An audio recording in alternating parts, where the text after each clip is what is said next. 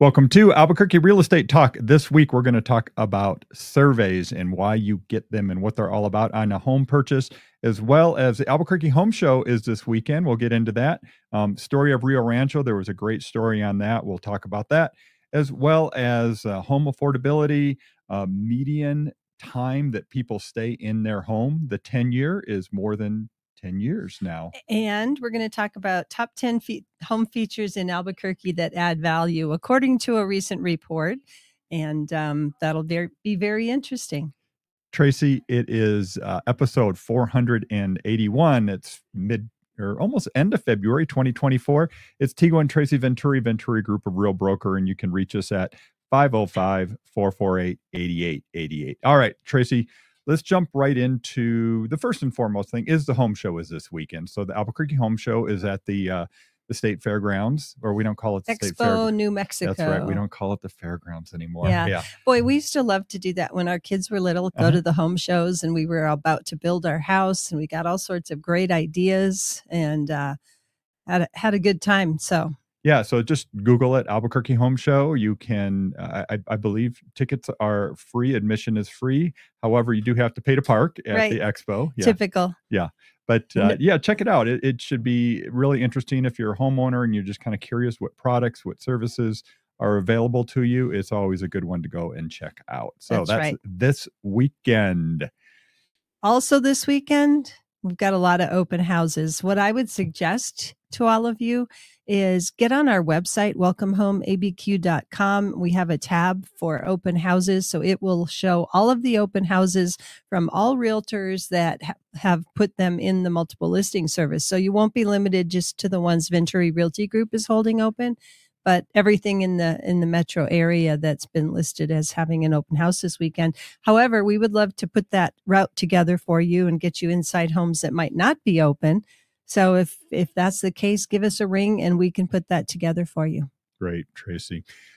We had an opportunity to have a title inspector in our office here last week, or title underwriter is his. Title examiner? Examiner, thank you. So what that is, that's the person that makes the decision on title insurance for a property.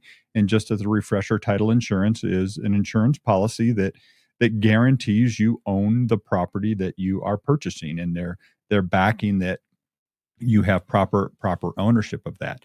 But one of the things he brought up and sounds like is one of the bigger issues that come up is surveys not being done, or surveys missing information, and then the different types of surveys. So survey is the land survey you're talking about, not a questionnaire, a land survey. Correct. Yeah. Yeah, and so that means that's where somebody that's licensed to do this work goes out, looks at the property and or measures the property to verify it is what it is and it is where it's supposed to be. But there's two different types of surveys that we generally see. I mean, there's more than the two, but let's just talk about the two, the ILR and then the stakes survey. And so an ILR is an improvement location report. And on every written improvement location report, it says this is not a survey. This is not a survey. So, but that's typically what we see people getting as they're showing the lot lines and the property, the building on the property. That's what's most common when we work with residential real estate. Yeah. And so what that means is the improvement location report is exactly what it is. It's somebody verifying that the improvements are on the property. So that's the house, that's any patios, any structures, even walls are there. It could be also easements or encroachments as well. Right.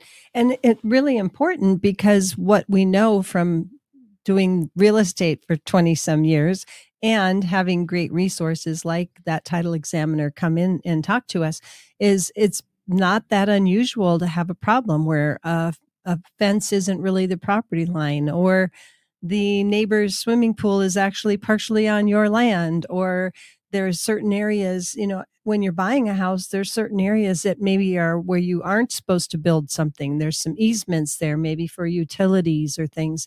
So or setbacks, which is a common thing, meaning, okay, you can't build within 5 feet of the side property line or 20 feet of the front property line or things like that. So another thing very common in New Mexico and especially some of the kind of maybe more rural areas, valley, and some other locations is don't trust what the fence is. Right. Don't trust the fence. The fence doesn't mean that is the property line. That is not always the case. Right. Yep. And if for some reason you're buying a piece of property, maybe it's Placitas or it's Corrales or the Valley somewhere or East Mountains, and your fence, maybe the neighbor's fence is really on your property and they're using that land, then we need to get together and put some agreements together so that it doesn't become forever somebody else's land. Right. So the other type of survey, we've kind of been talking about the ILR here, but the other is, of course, the staked survey. They call it a staked boundary survey. And so what, a staked boundary survey, again, exactly what it says. It's where somebody that's a licensed surveyor goes out and actually locates the corners of the property. So you know exactly where the property lines are. Many times you'll find the old markers. It could be a piece of rebar. It could be a stake. It could be something else. However, that's still, until you actually have a survey physically go out there, do the measurements with all their fancy equipment to make sure it's super important, especially, again, in the rural areas for sure. So two things about that. If you've had found the pins in the ground, the metal pins, sometimes there's a big stake there with a flag on it just to help find it. But if you have those on your property, good thing to do would be to flag them so that they don't get lost, they don't get pulled out, that they can easily be found so that those are your corners. The other thing is the fence line, so making sure if you get an improvement location report and you decide you're going to add fencing or walls or something, that you get pins in the corners so that this is really the lot line, right?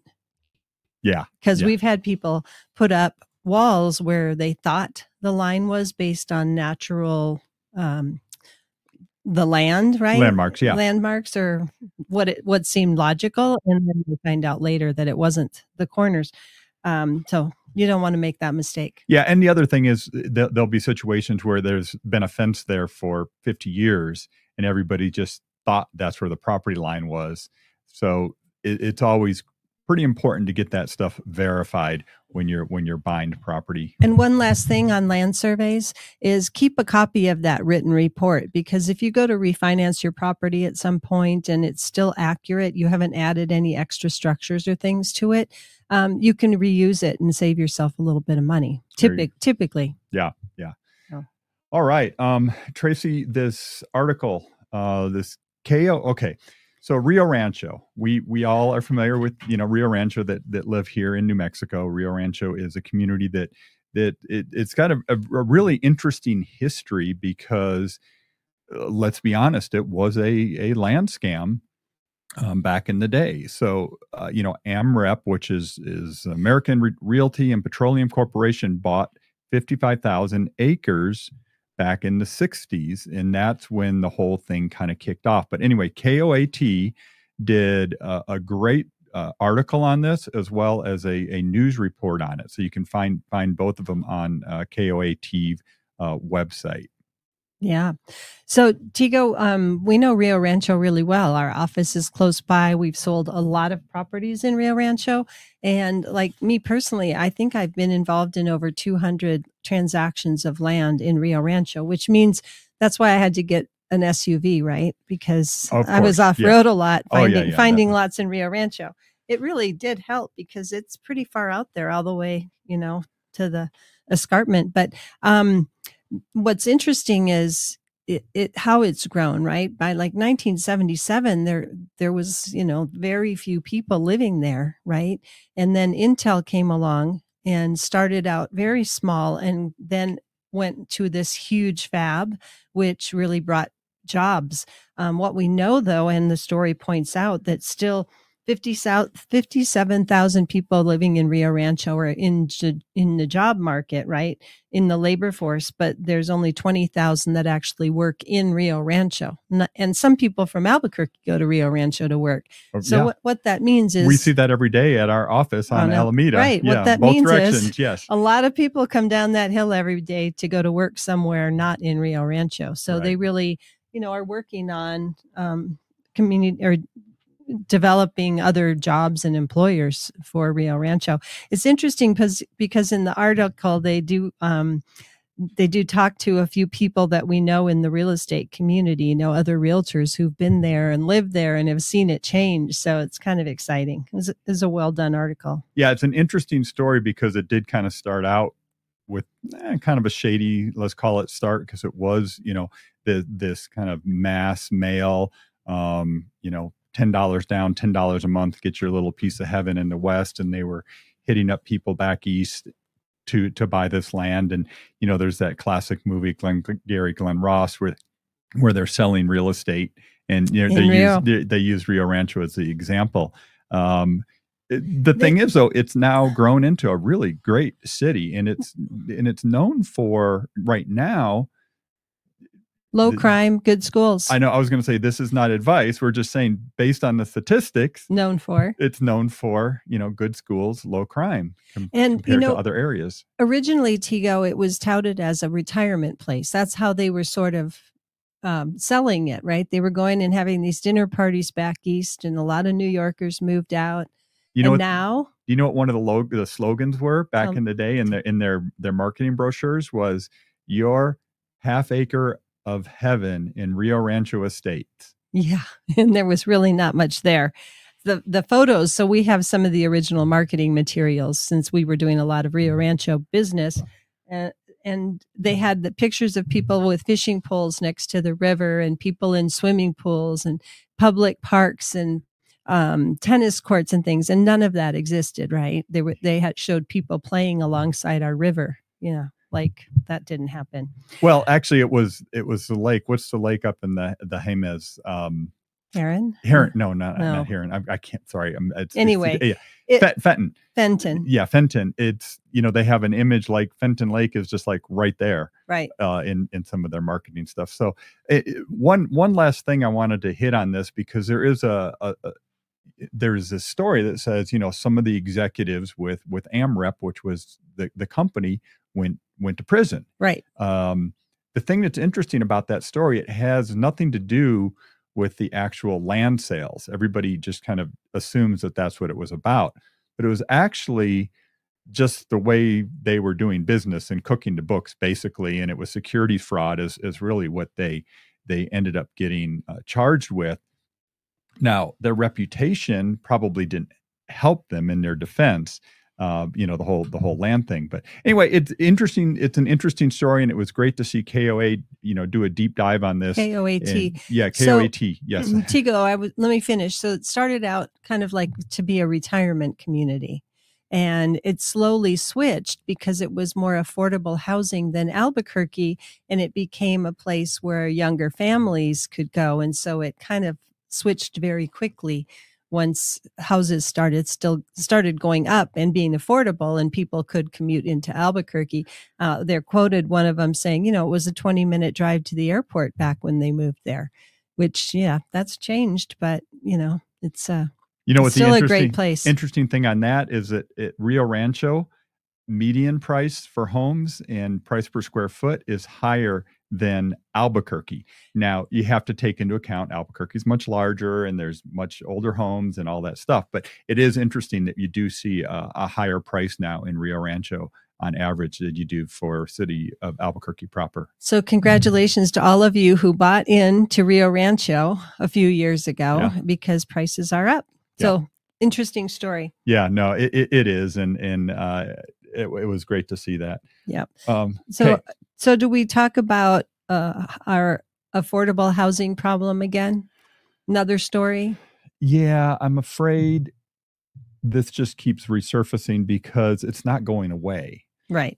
So a couple weeks ago, Tracy, we did we did a deep dive. We did a whole show on just housing affordability in New Mexico, housing affordability in general, some of the solutions, some of the tools and products that are available to help people, mortgage products, purchase products, all different kinds of things, homes, voucher programs or loan assistance programs like the Mortgage Finance Authority programs. But it's not going away. And so there was a story also. This was from the Journal, Stephen Hamway, who does a lot of housing reporting. They said that the New Mexico Housing Coalition did a study and found that we are 32,000 units short of what is needed to house the poorest residents, and it's due to shortage of units. And it also revealed that 218,000 households in the state are considered cost burdened, meaning that more than 30% of their income is going toward their housing expenses. Yep.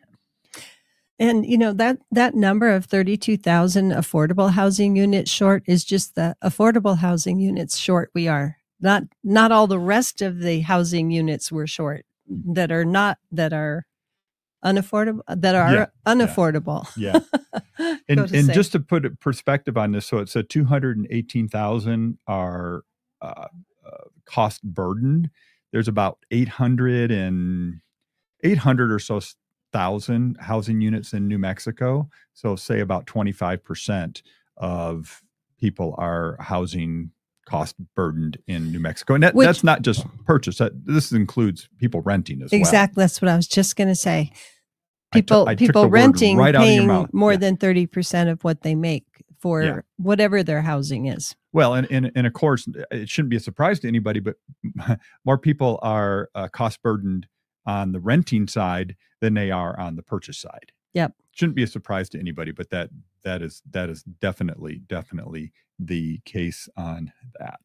So interesting article, Tico. Top 10 home features in Albuquerque that add value. You were yelling at this one. Well, I was excited to see what a survey said the top 10 home features in Albuquerque are that add value. They add value to your home, right? So I was thinking, wow, this is going to be interesting.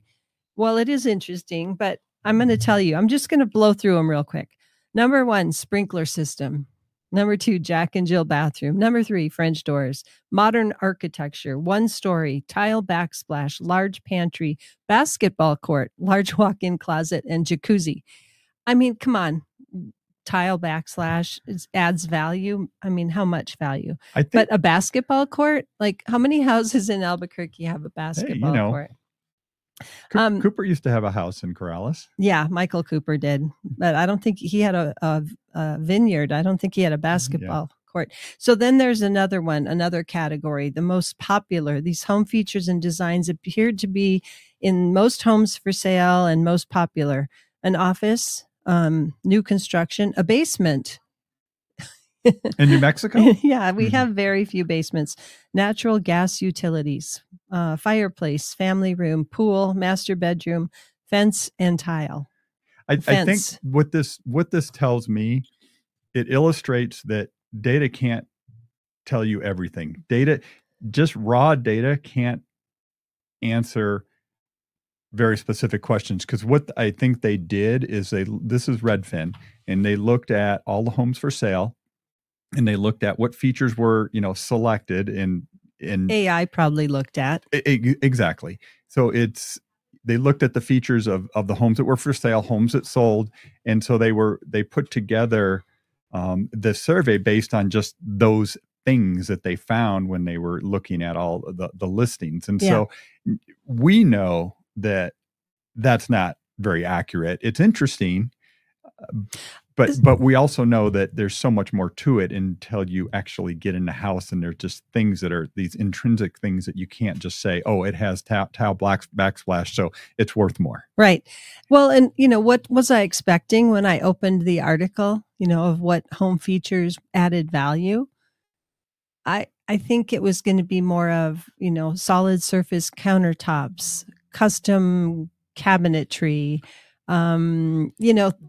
and that's what we've seen over the years. The Remodeling Council, I think is the group, the organization, and they always do that, and they always put together information on that, and it's always really the same things. Right. It's kitchen upgrade if the kitchen is old and tired.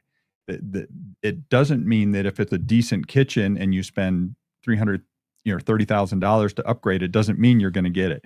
But if you got a really old, tired kitchen and the neighborhood supports it, and you spend $30,000 on that kitchen, you're probably going to recoup that. I mean, that's what flippers value. do. Well, that's what flippers do all the time. Right. They go in, they put in new lighting, they refresh everything, they upgrade bathrooms, kitchen, flooring, windows, freshen things up.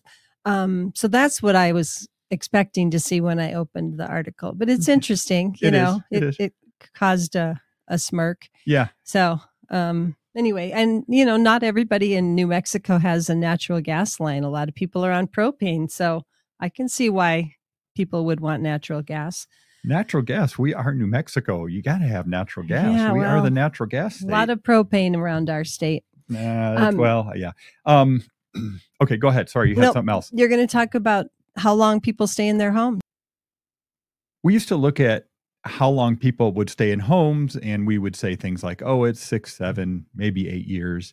The thing that's interesting now is based on national data, in 2021, we peaked out where people were staying in their home for 13 years or more. Wow. On average, that's across the country, so it's different everywhere. Now, it's dropped back down, they're saying, in 2023 to 12 years. But that's still 12 years. People, on average, are staying in their home for 12 years. Think about the reasons right now. I mean, why people could stay in their home longer. You used to have to move for work. A lot of people don't have to move for work now. They can work from home or be online to work and only have to show up to work at a business every once in a while. So we have one of those. We have somebody who works out of state, comes in for our big meetings and things and goes back. Yeah. I mean, they didn't have to move. They can still work from afar. So some of that's happening. Plus just people are not needing to move. Well, it's interesting. So it peaked out, kind of mid-pandemic, let's say, in early 2021 at 13 years, and now it's dropped down to just about 12 years. So it's pulled back. I suspect this is going to start ticking back up again because now we've had about a year and a half of these higher mortgage rates. So mid-22, mortgage rates went up a lot, more than double. And now people are saying, wait, I don't want to move out of that 4% mortgage. I don't want to move out of that 3% mortgage. So I think we're actually going to see these numbers tick up again, and people aren't going to be moving as often. I would agree. I think the tick downward is there were people during the pandemic that didn't move, that waited. And once the pandemic was over, we saw people move. So that brought that number down a little bit. Well, also in this survey, they looked at it in different communities. Unfortunately, Albuquerque doesn't make the list. A lot of times when you're talking about the top, even 50 metros, I think we're 61 in the country population-wise, or for our MSA. However, it's interesting that Los Angeles, San Jose, San Francisco, a lot of these California markets are very high on the list, and they're all very expensive markets.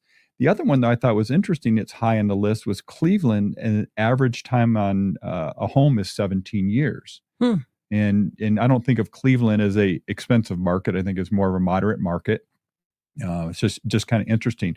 But California has a problem because of their Prop 13, which locks people in at a low tax rate. Right. And so if they don't sell their home, their tax rate stays favorable. Their tax rate stays favorable.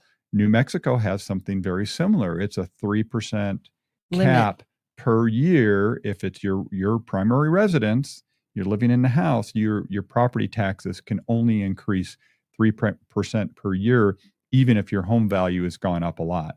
And in New Mexico, upon sale, the value of your property can become the value of what it really is. So the property taxes can go up significantly more than 3% upon sale for the new buyer. Yeah, when I had Damian Laura here from the Bernalillo county tax assessor, we talked about that. When the property sells, you get reassessed, and you're gonna be taxed at the new value, whatever the new current value is. Which is why, as realtors, we are required to have a document that discloses what the new tax could be based on the sale price, and the buyer has to sign off on that.